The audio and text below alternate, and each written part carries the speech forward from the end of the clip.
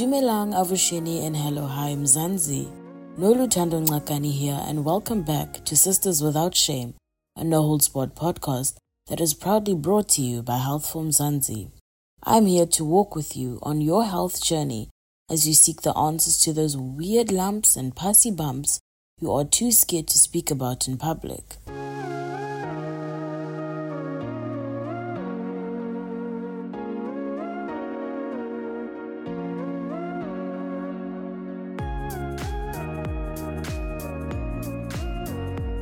People with disabilities face many barriers to good health.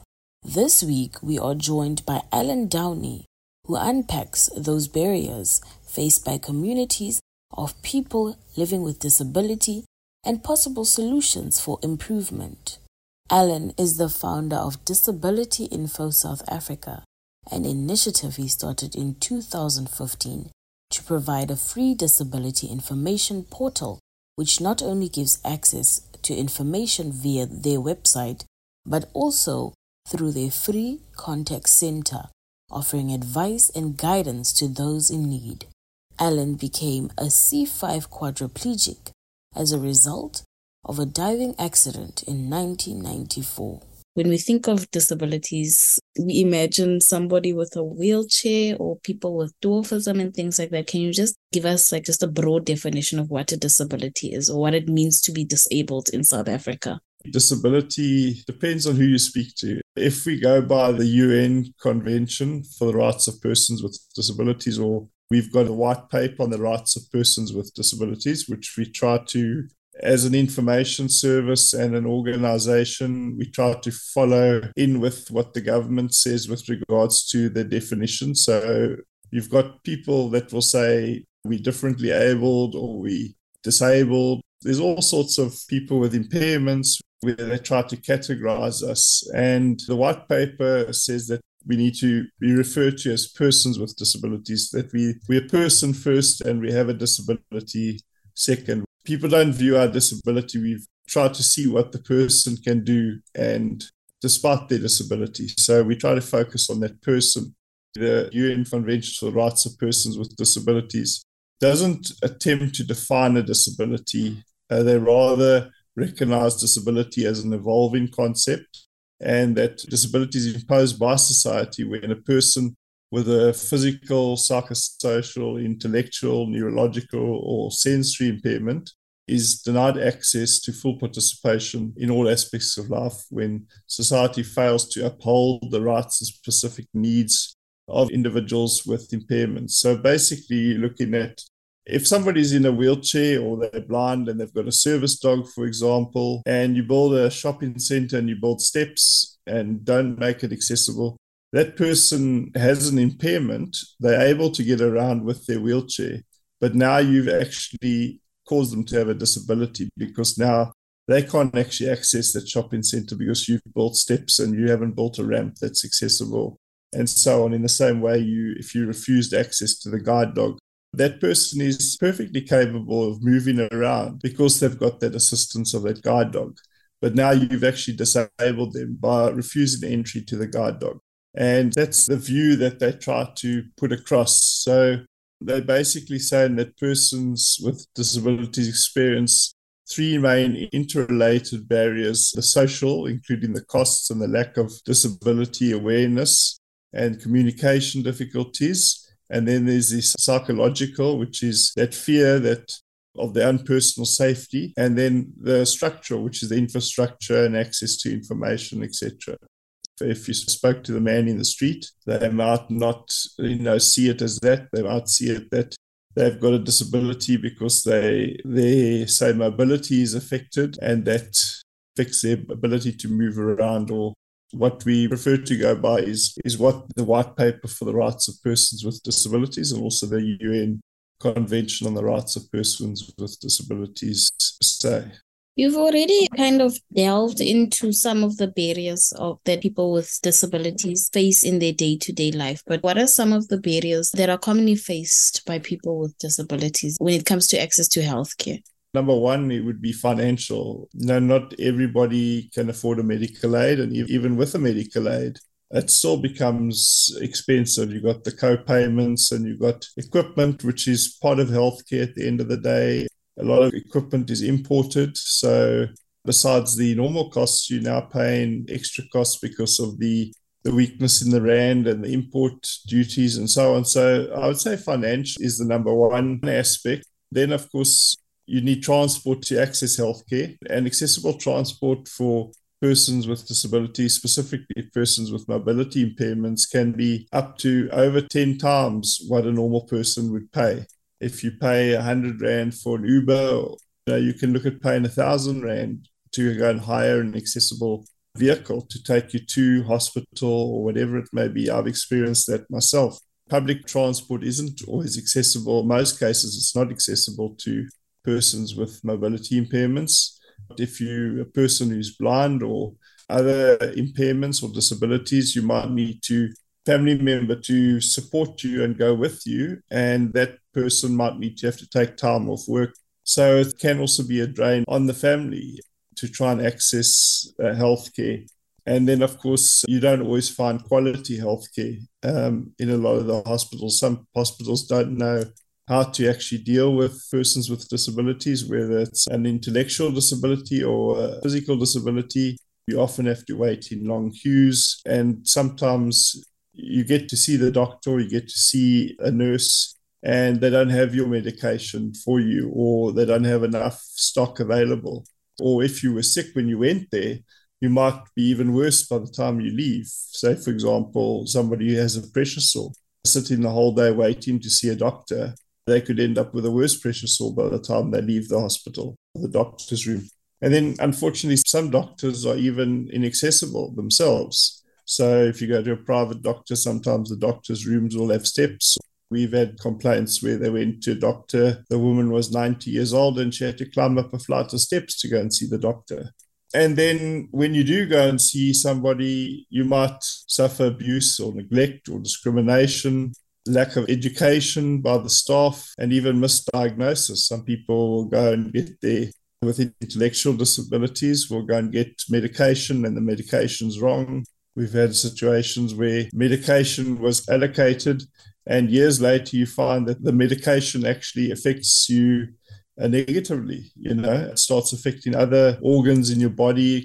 The symptoms can end up being worse than what you're actually taking the medication for in the first place.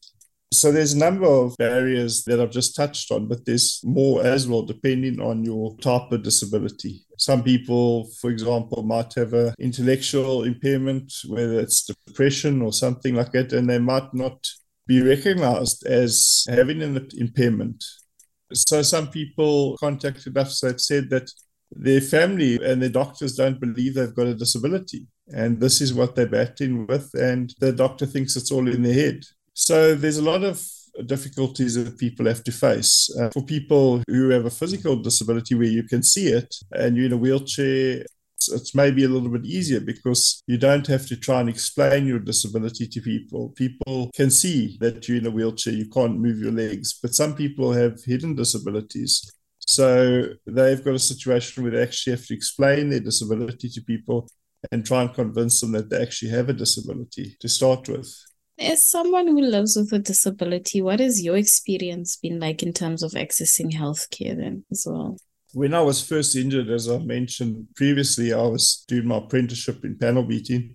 And basically, after I was injured, they actually took me off the medical aid because I was no longer doing my apprenticeship. So I lost my medical aid and I had to go to government hospitals.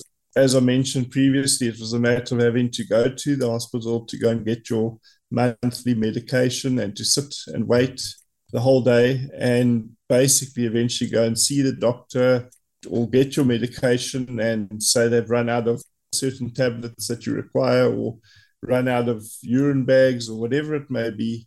And it's a situation where, you've been there the whole day, you've had to hire somebody to take you there. A family member might have taken time off work, and then you get there and you get half the medication that you were meant to get, which happened to me a number of occasions. And then if you do get sick, you end up in hospital. And a lot of people will say that the government hospitals are doing a great job, but they are understaffed. And even private hospitals, They don't always know how to deal with a quadriplegic or somebody. They don't realize we have to get turned so many times, that we have to drink water regularly so that we don't end up with bladder infections. I had a situation where I ended up catching pneumonia because I was coughing and they closed the door. I couldn't ring the bell. So I ended up coughing and basically couldn't call somebody for half an hour and ended up in ICU for about 2 weeks because they didn't realize my disability, that I couldn't ring a bell to get attention, and they closed the door so I couldn't call anybody. There's obviously a lot of different experiences where people with other impairments have dealt with situations, but those are just a few situations that I had. That was a private hospital that happened in. Years after I got injured, I managed to get onto a medical aid. It was lucky that I did, because I ended up spending over 100 days in hospital on one occasion with a pressure sore, and often go into hospital with one thing and end up coming out with a couple other problems as well. So there needs to be an education, and it is improving. The staff is becoming more aware of what quadriplegics require and paraplegics, and that there's a difference between somebody who comes in that is able to turn themselves or is able to get out of bed and go and get assistance, and the person that isn't, that requires somebody to come and feed them, somebody to come give them water every 20 minutes or so on. So, obviously, as I said, it's a problem with understaffing and obviously also education of the staff. They don't always get trained to be able to work with quadriplegics, and then you have other patients with other disabilities like dementia and so on, where they come out of an operation and they're actually worse than they were when they went in because of the medication that they've been put on. So there's a number of problems that can happen when going into hospital and you have an impairment or disability. How has your organization sort of helped to address these issues as well? Is it an issue that you take up with government or like private practices or things like that, or something like that? No. Nobody can do it on their own. We need to all work together. So it's a matter of working with other organizations, working with government, working with individuals, and trying to address some of these problems.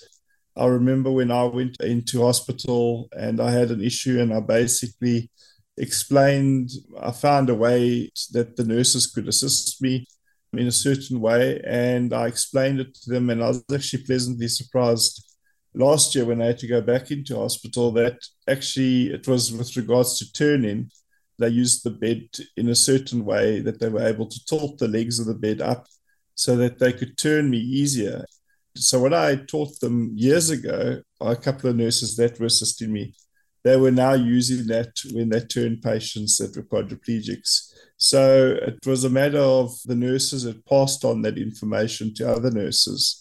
It's a matter of, if you go into hospital and you have an issue, the staff isn't maybe taking care of you the way they should be, or you've got an access problem, you need to talk up, and you need to maybe send us an email, and we can to be an open dialogue where you can speak to the hospital, speak to the staff, and actually be able to educate them, because if you don't talk up, they don't know that there's a problem. Obviously, you might have a situation where they're not interested. You're not able to change people's perceptions. But the thing is, if you don't try, you'll never know. We try to work with various companies and organizations. We're a very small organization, but we link up with very big organizations. So the companies and organizations that advertise with us, it's not only just about supplying assistance from a financial point of view. They become an essential cog in the Dasa wheel. They share their information and their knowledge to those that need. So we're all about linking up with organizations and companies that supply essential services and are able to assist us when there are issues, that we speak to the right people and we get the message across. Thank you, Alan. What is the difference between the medical model and the social model of disability? I think when we think of disabilities or persons living with disabilities, we think of it more in terms of a Department of Social Development issue and not so much a health one. Can you just explain the difference in the two? The social model of disability says that disability is caused by the way society is organized. So we touched on that briefly earlier. The social model says that The remedy is a change in the interaction between the individual and society. So, in other words, you need to change the way people interact with you by accepting your impairment, accepting you as a person, and not seeing your disability, not seeing your wheelchair or whatever your disability is, and the environment as well. As we said, changing the environment to make sure that people aren't isolated, people are able to attend school together and people are able to attend work together. The medical model of disability says people are disabled by the impairments or their differences, and the medical model tries to remedy disability through a medical cure or by trying to make the person appear less disabled or more normal, as they would say. You know, there's a big focus when people, let's talk about somebody who's broken their neck, for example, and there's a big focus on that person being able to walk again. Although there's a small percentage of people that are able to walk, they're still working on a cure and so on. But there's a big focus when you first injured specifically. And for many people, this drags on is I'm going to walk my daughter down the aisle. I'm going to walk down the aisle when I get married or whatever it may be. So there's that focus on cure, focus on being able to get back to normal again. And whereas what some impairments or disabilities, people will say, well, actually what I've got is fine. It's normal. Yes, I'm different to somebody else, but I can still function in society. I can still get on with my life. I can still get a job. I can still go to school. I can still have a family, whatever it may be. They focus on what they can do and that they need to get back to normal before they can carry on with their life. So obviously everybody deals with the situation in a different way. Some people deal with finding a cure for quadriplegia and paraplegia, finding a cure for blindness, finding a cure for somebody who's deaf. But other people focus on being able to take what you've got and still being able to work with what you've got and take part in society. That's what we've got to focus on. We mustn't focus on the fact that this person's different and they can't take part in society because of their difference. We've got to focus on how do we, as society, make it accessible for them to be equal parts of society. Can you tell us, Ellen, what is ableism? It's quite a broad area because when you look up ableism, it basically says it's discrimination in favor of non-disabled people. So based on the assumption that your physical or cognitive or sensory differences with which the person with disabilities live is a deficit, and it's rooted in the medical model of disability and assumes that that person needs to be fixed. And we touched on that earlier. Whereas what you should be doing is you should be recognizing that person for what they can do, that they can be part of society. So, for example, years ago, maybe your great-grandparents will talk about people who were left-handed, for example, and they were forced to write right-handed. So basically, they saw that, no, being left-handed isn't normal. You need to be right-handed. You need to write right-handed. Though that's not a disability, but you take that difference with somebody, that one person writes left-handed, the other person writes right-handed. Now, there's a difference between them, but you don't need to focus on that difference. Person needs to go with what they can do, how they can do it, and go forward. And you can take that approach with disability. So by not judging people on their disability and not saying, okay, that person is blind, they can't, how are we going to employ them as a salesperson? He's blind, he can't see the computer.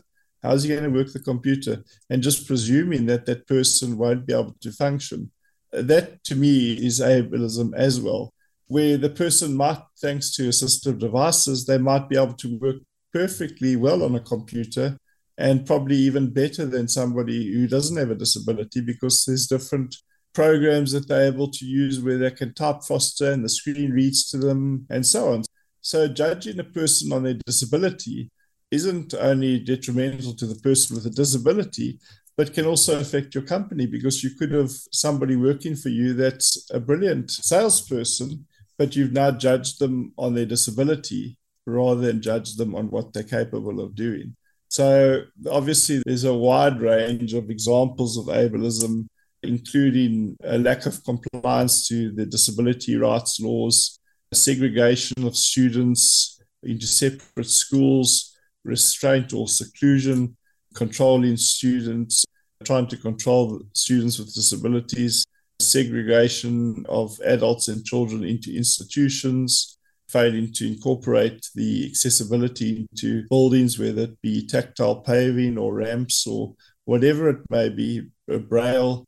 And as I said, that assumption that people with disabilities need to be fixed, and then people will mock people with disabilities. And there's a wide variety of other examples of ableism that we can also bring in, including previously in the past when persons with disabilities were that whole view that they needed to be gotten rid of, and so on. So it covers a wide area. And basically, it all goes down to discrimination at the end of the day. And unfortunately, there seems to be a bit of a blockage when it comes to persons with disabilities, where they seem to think that preventing them access to some place through, whether it's your building, whether it's inaccessible public transport, whether it's your school that doesn't want to put up a ramp, or your put up bathroom that's accessible, whatever it may be, it all amounts to discrimination at the end of the day. And I think as soon as we start viewing that discrimination as the same as every other discrimination and act accordingly, I think the better South Africa and the world will become. Because at the end of the day, disability can happen to anyone at any time. More and more people are having impairments due to people living longer. And actually, at the end of the day, most people will end up with some form of impairment in their lifetime, whether it's temporary or permanent. You don't know from one day from the next whether you could end up breaking your leg, or you could end up having to have an operation and in a wheelchair for a month or two. And it's not until that happens to you that you realize, wow, having to ask somebody to go to the shop for you because you can't access the shop on your own is basically disableism at the end of the day, or discrimination. Thank you for joining this week's episode of Sisters Without Shame, Ellen. If you'd like to read up more about our conversation with Ellen on access to healthcare and living with disability in Mzansi, visit healthformzansi.co.za. And dear friends, if you are in a medical bind and looking for a shoulder to cry on, you can send an email to hello@healthformzansi.co.za.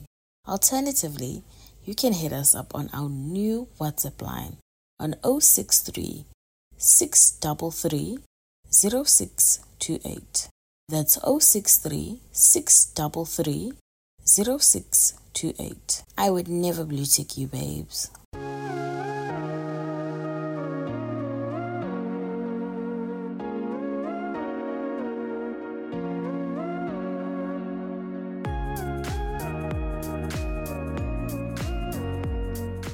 Health disparities exist for people living with disabilities in Mzansi. This could be due to inaccessible healthcare facilities and equipment, lack of knowledge among health professionals about specific differences among people with disabilities, transportation difficulties, and higher poverty rates among people living with disabilities. Allen did not mince his words when he said, accessibility is founded on both communication and physical access. That brings us to the end of episode 68 of Sisters Without Shame, proudly brought to you by Health for Mzansi. From me, Lulu Ngakani, have a great week, and remember to show your girl some love by sharing this podcast with a friend.